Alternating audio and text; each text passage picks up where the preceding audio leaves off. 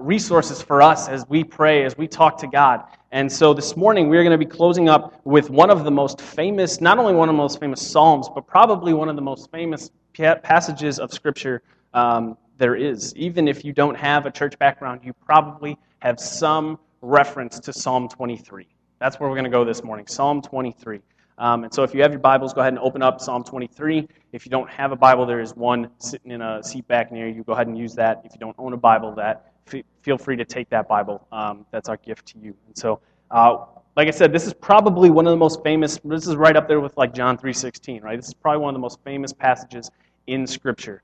And as I was preparing, as I was walking through this whole series this summer, I kind of kept thinking, we'll do Psalm 23 at some point. Maybe we'll finish with it. And to be honest, I thought, this is going to be a pretty easy sermon, right? I memorized this psalm as a kid. I've heard it preached. I've studied it. I've read it thousands and thousands of times. It's pretty easy. I can pretty much, it won't take much work. But as I have been in this sermon, as I've been in this text this week, the depth and richness of this psalm has just completely at times overwhelmed me. There is so much here that we could do a very long series just on this psalm alone. And so I am so excited to enter in and read this here with you this morning. So I'm going to pray, and then we are going to jump in to Psalm 23. Lord, you are our leader. You are our protector and our provider. God, there is none like you. In you we find our fulfillment, our joy, and our satisfaction. You take care of us. You know what we need, and you provide for us. In you we find rest, and we are refreshed. We are renewed. And all of this is for your glory and honor and praise. God, you know what is best for us. And so help us to trust that. Help us to trust you more. Help us to trust you even when it doesn't make sense to us. When fear tries to distract us, Lord, we ask that you come in and comfort us. We know you have good in store for us. We know you will not only provide for us here and now, but through Christ you have provided for us a new identity and a new home. Lord, as I preach, let the words of my mouth and the meditations of my heart be glorifying to you. We pray all of these things because of Jesus and in his name. Amen. So I'm going to read Psalm 23 straight through, and then we will go back in. The Lord is my shepherd, I shall not want. He makes me lie down in green pastures. He leads me beside still waters. He restores my soul. He leads me in paths of righteousness for his name's sake. Even though I walk through the valley of the shadow of death, I will fear no evil, for you are with me. Your rod and your staff, they comfort me. You prepare a table before me in the presence of my enemies. You anoint my head with oil. My cup overflows. Surely goodness and mercy shall follow me all of the days of my life, and I shall dwell in the house of the Lord forever. The Lord is my shepherd. The Lord is my shepherd. Shepherd was not a position to be desired. Right? Nobody grew up saying, how like kids grow up now, it's like, I want to be a fireman, I want to be a doctor. No one said, I want to grow up and be a shepherd.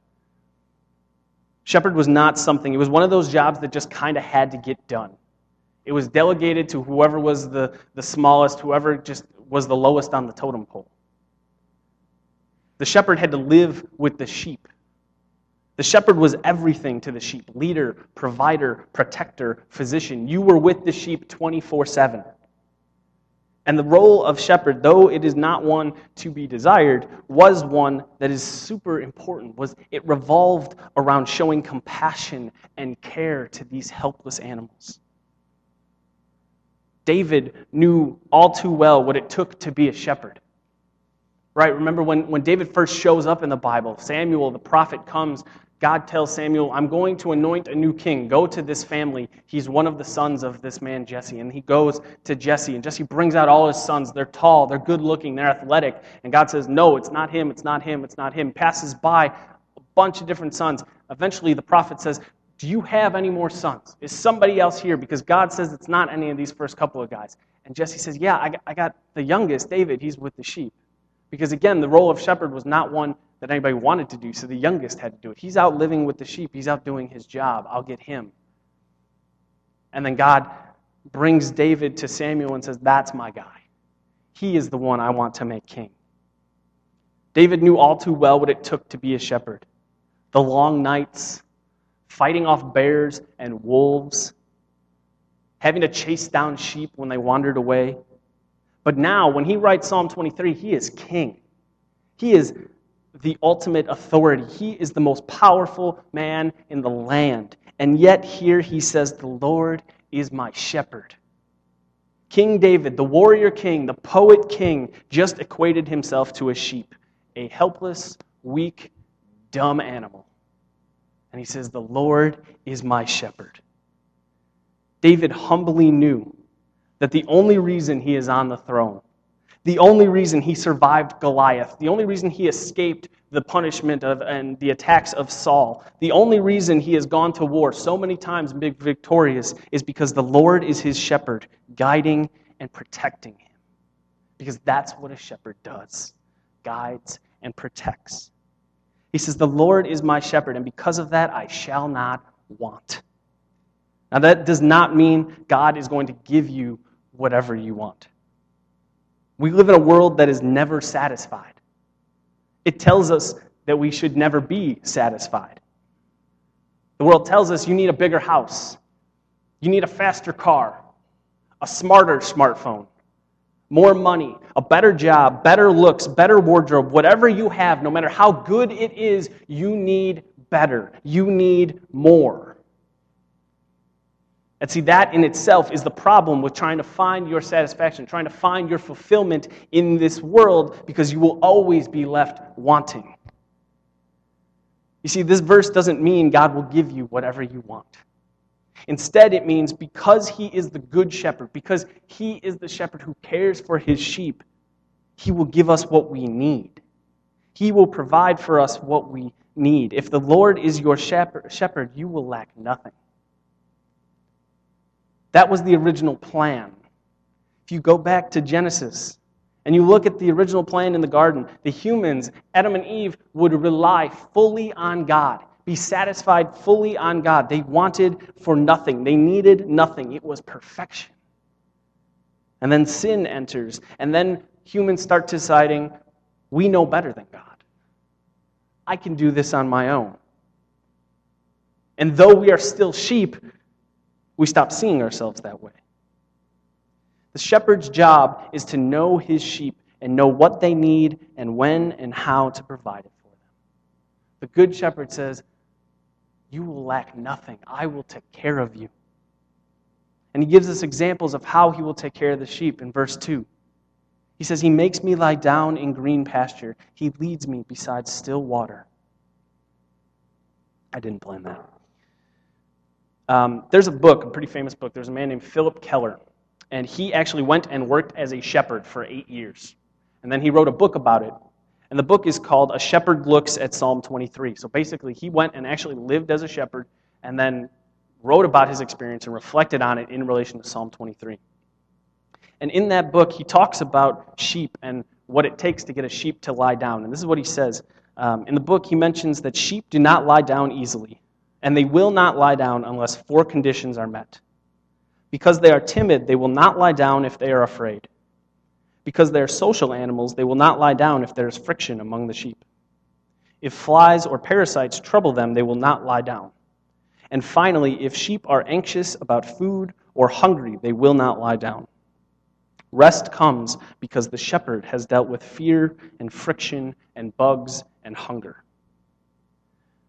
It is the shepherd's job, it is the shepherd's role to eliminate the things in the sheep's life that will keep them from rest, that will keep them from lying down and sleeping and resting.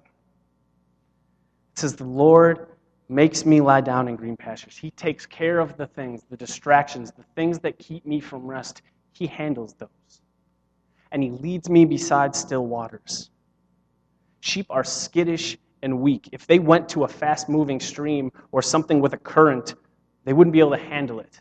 The noise, the moving water, they might actually fall in and just get taken downstream. Sheep needed still, peaceful water. The shepherd knows this, and he knows that sheep need water to survive, and so he leads his sheep to places of quiet, to rest, and to be replenished. Verse 2 shows that the shepherd knows his sheep. He knows what they need and how to best provide it for them. God knows what you need and how to best provide it for you. He knows you need rest. He knows what you need to be replenished. He knows how to best provide for you because he is the good shepherd. If you will allow him to be your shepherd, if you will allow him to lead you and provide for you, he will take care of you. Verse 3, David says, he restores my soul.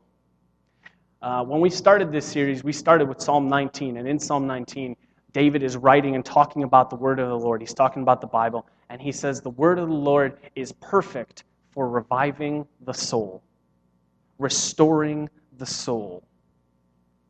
Sheep will stray. They will wander off. They will also sometimes get sick. It is the shepherd's job to find his sheep and put them on the right path. That's what it means to restore the soul. You have wandered away. The Lord comes and finds you and restores you back to the flock, restores you back to the path you are supposed to be on. If you are sick, he restores you to health. He restores you back to where you are supposed to be, what you are supposed to be doing. I think we can all agree there have been times in our lives, at least it's Sunday, I can be honest, there have been times in my own life where I have strayed away, when I have decided I know best, I'm going to do whatever I want. And it hasn't worked.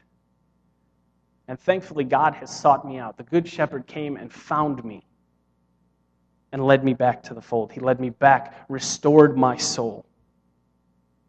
And so if that's you this morning, if you are wandering, if you are going off course, and you know what your life is like. You know the things you're doing in secret. You know the things you're doing and hiding from everybody else. If that's you, or if that's somebody in your life who you think maybe hope is lost. They're too far gone. I'm too far gone. There's no way I can possibly come back. Jesus is the good shepherd. And he continues to pursue his lost sheep. And he wants his lost sheep to come home and will continue to pursue them until they are found. He talks about this. Jesus talks about this in Luke 15, verses 4 through 7. He says, "What man of you, having 100 sheep, if he has lost one of them, does not leave the 99 in the open country and go after the one that is lost until he finds it? And when he has found it, he lays it on his shoulders, rejoicing. And when he comes home, he calls together his friends and his neighbors, saying to them, 'Rejoice with me, for I have found my sheep that was lost.'" Jesus will always go looking for his sheep. And when he finds them, it's not about getting a lecture. It's not so that you can be judged or punished or scolded, but there is grace and love and forgiveness. He restores my soul. He restores what is broken. Jesus restores the soul. Not only does he restore our soul, but he leads me in paths of righteousness for his name's sake. The shepherd wants to get his flock to pastures, to green pastures. And he wants to get his flock beside still waters, to places of rest and replenishment. He wants to lead his flock to the places of safety and security, and he wants to lead us along right paths. Because Jesus is the good shepherd, the best, perfect shepherd, he doesn't make a wrong turn. He doesn't get lost. And he doesn't ever stop leading us along the way, and he never leads us the wrong way. The more we let Jesus lead us, the more righteous we are being made. The more we follow him, the more righteous we are being made. And the path he has for us is the best path possible. The most righteous, most straight, most direct path from here to rest and replenishment. Israel is not known for its lush greenery. It's known for hills and valleys, rocks and mountains, which means finding green pastures and still waters often meant leading the sheep on very long journeys. They would be walking up and down hills along mountainsides. They would be going deep into valleys. They would be on paths sometimes so narrow that the sheep would have to walk single file or else they would fall off a cliff.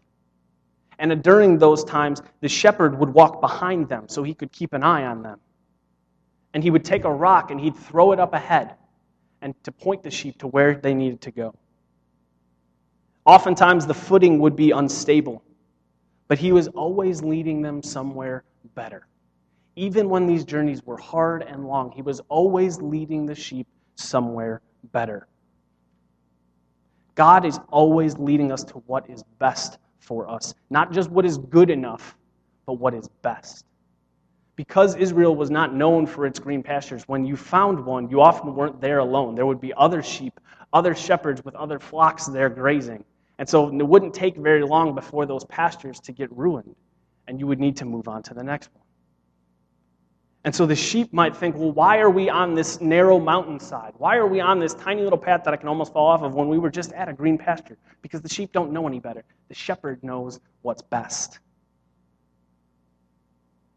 Sometimes he leads us on paths that seem too hard and that seem too narrow.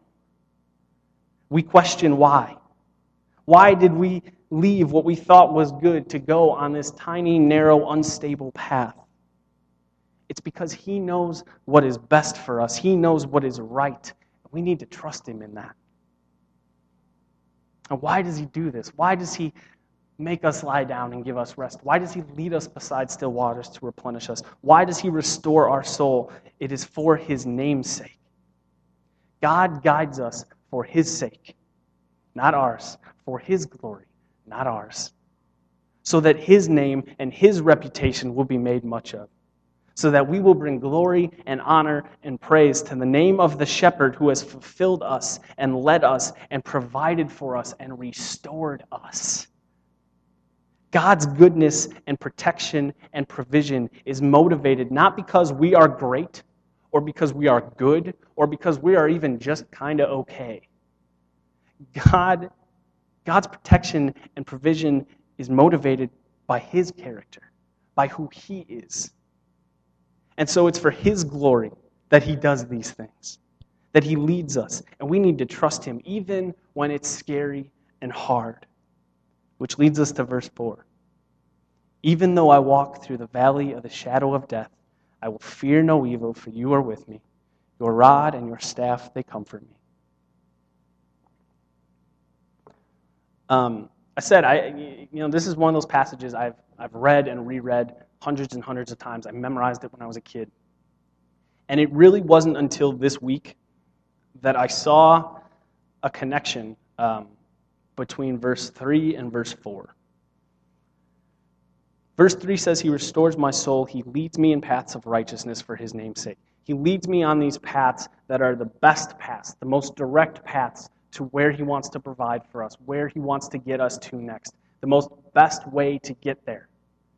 And sometimes that means going through the valley of the shadow of death. As the shepherd would lead his flock in search of these green pastures and still waters, he would travel up and down hills and valleys and mountainsides and canyons. And like I said, it would be long and treacherous at times. And sometimes the valley of the shadow of death is as much the right path as the green pastures and the still waters are. Sometimes going through those things are the most right and direct path to get you where God wants you to be. Now let's talk about how David mentions this valley.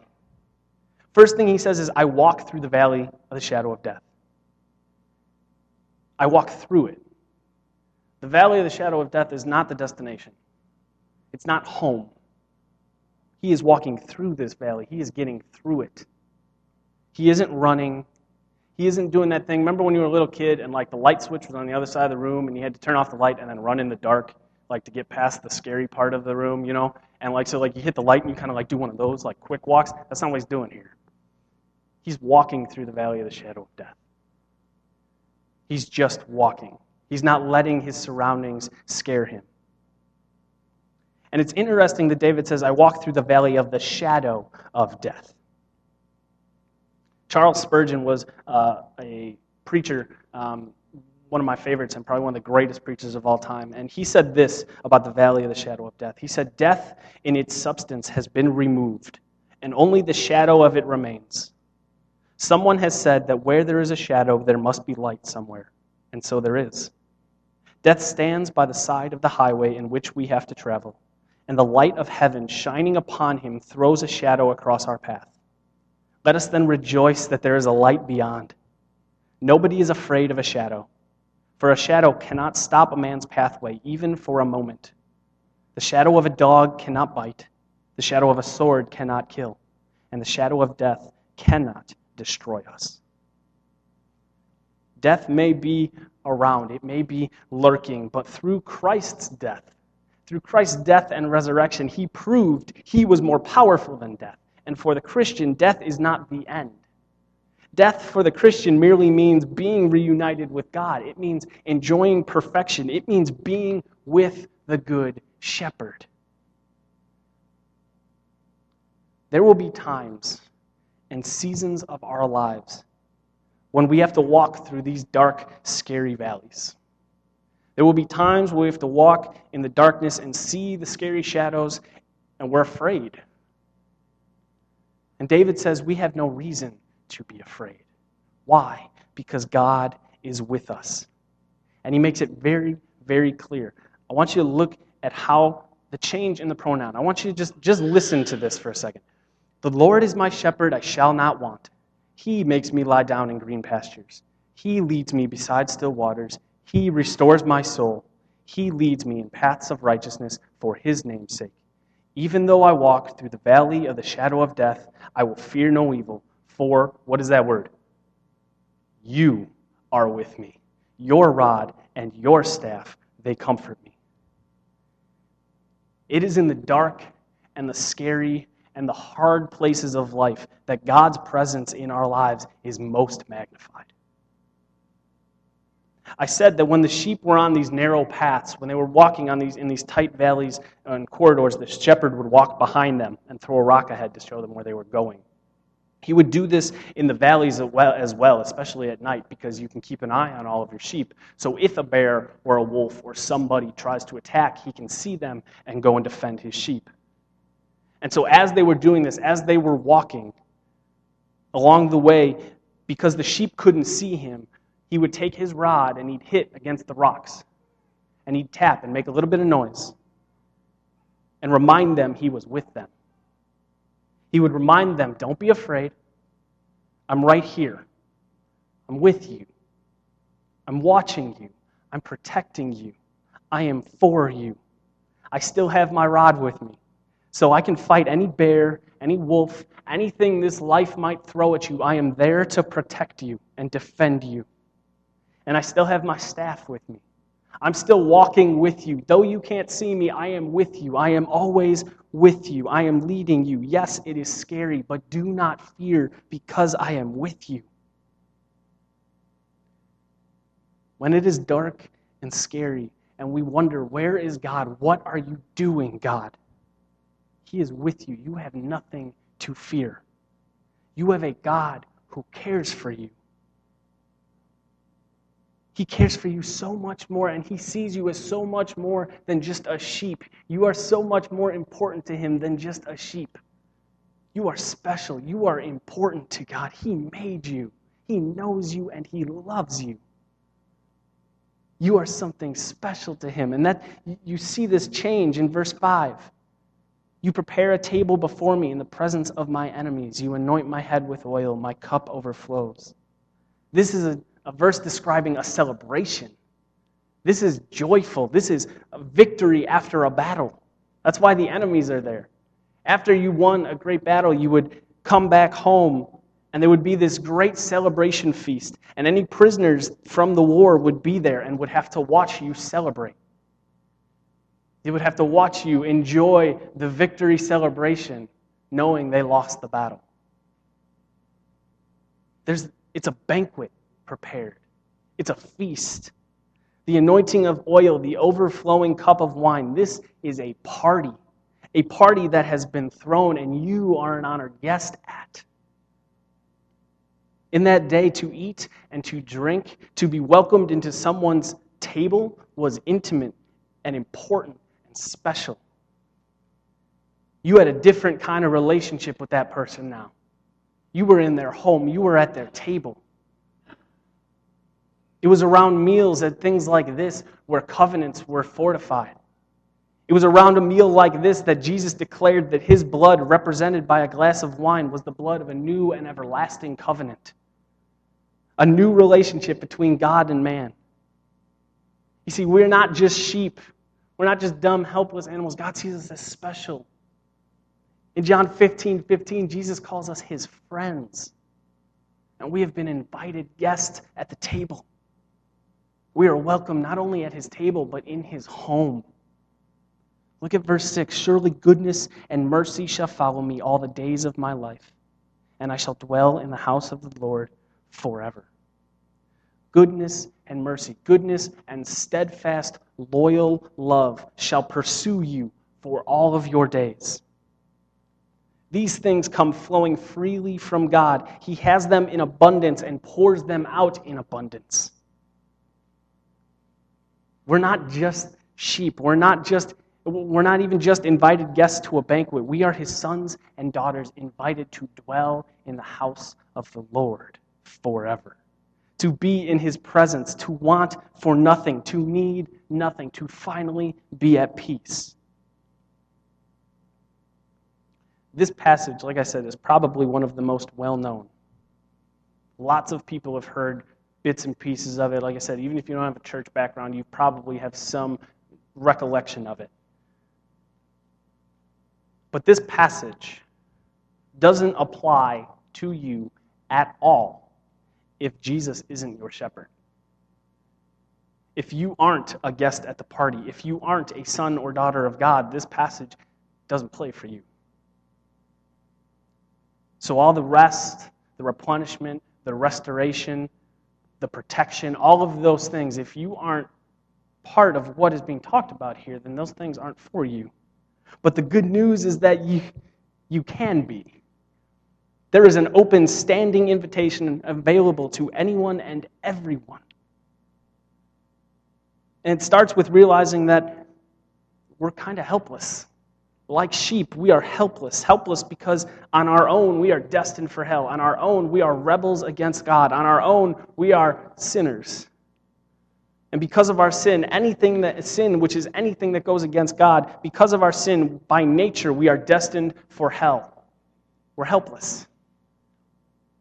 But because God is gracious and merciful, because who he is, he sends his son Jesus to die for us and pay the penalty for our sins.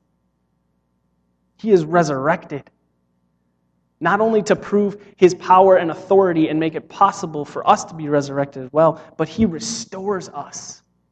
He makes it so we are no longer enemies of God destined for hell, but now instead we are part of the flock, part of the party, invited into God's home. We are part of God's family.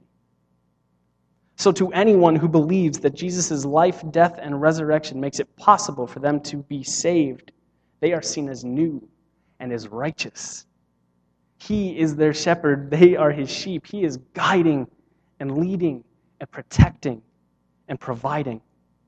He is the host of the party, and we are his guests of honor at the table. Welcome. And then we are also welcomed into his home. And not just welcomed into his home, welcomed into our home. Psalm 23 is a psalm that reminds us that he is not against you, that you have a God who is for you. He has the best of intentions at heart for you.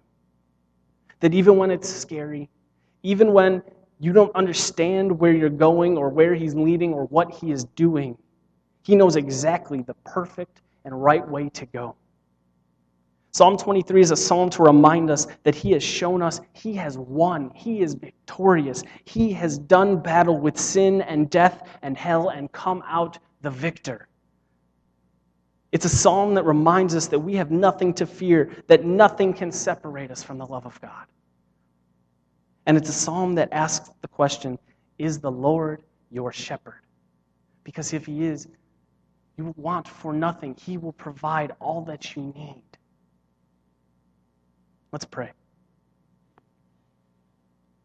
Heavenly Father, we thank you, God, for who you are. God, we thank you for the Bible. We thank you for the Psalms, for these poems, for these songs that are so real and so vulnerable. These times, these moments that we get to see into David and other men's lives and see how they talk to God. Lord, let these Psalms, let this Psalm motivate us to speak with you open and honestly. Let it motivate us to ask the question, God, are you our shepherd? Are you my shepherd? Am I a sheep of yours? Do I know your voice? Do I hear when you call, and do I listen? Lord, as we walk, as you lead us, God, help us to stay focused on the path you have for us. And in those times and moments of darkness, Lord, I pray that you remind us there is nothing to fear because you are with us and for us and never against us and never going to lead us into danger. God, we thank you for sending your Son, Jesus, for the new life that his life, death, burial, and resurrection gives us. Lord, we pray, God, I pray this morning for anyone here that doesn't know you, anyone here who doesn't have a relationship with Jesus, who hasn't accepted the free gift of grace you have given, Lord, I pray that this morning is that day for them. That this morning is maybe for the first time, they are welcomed into the herd. They are welcomed to the table. They are welcomed home. God, we thank you for who you are and what you are doing in our lives. We pray all of these things because of Jesus and in his name.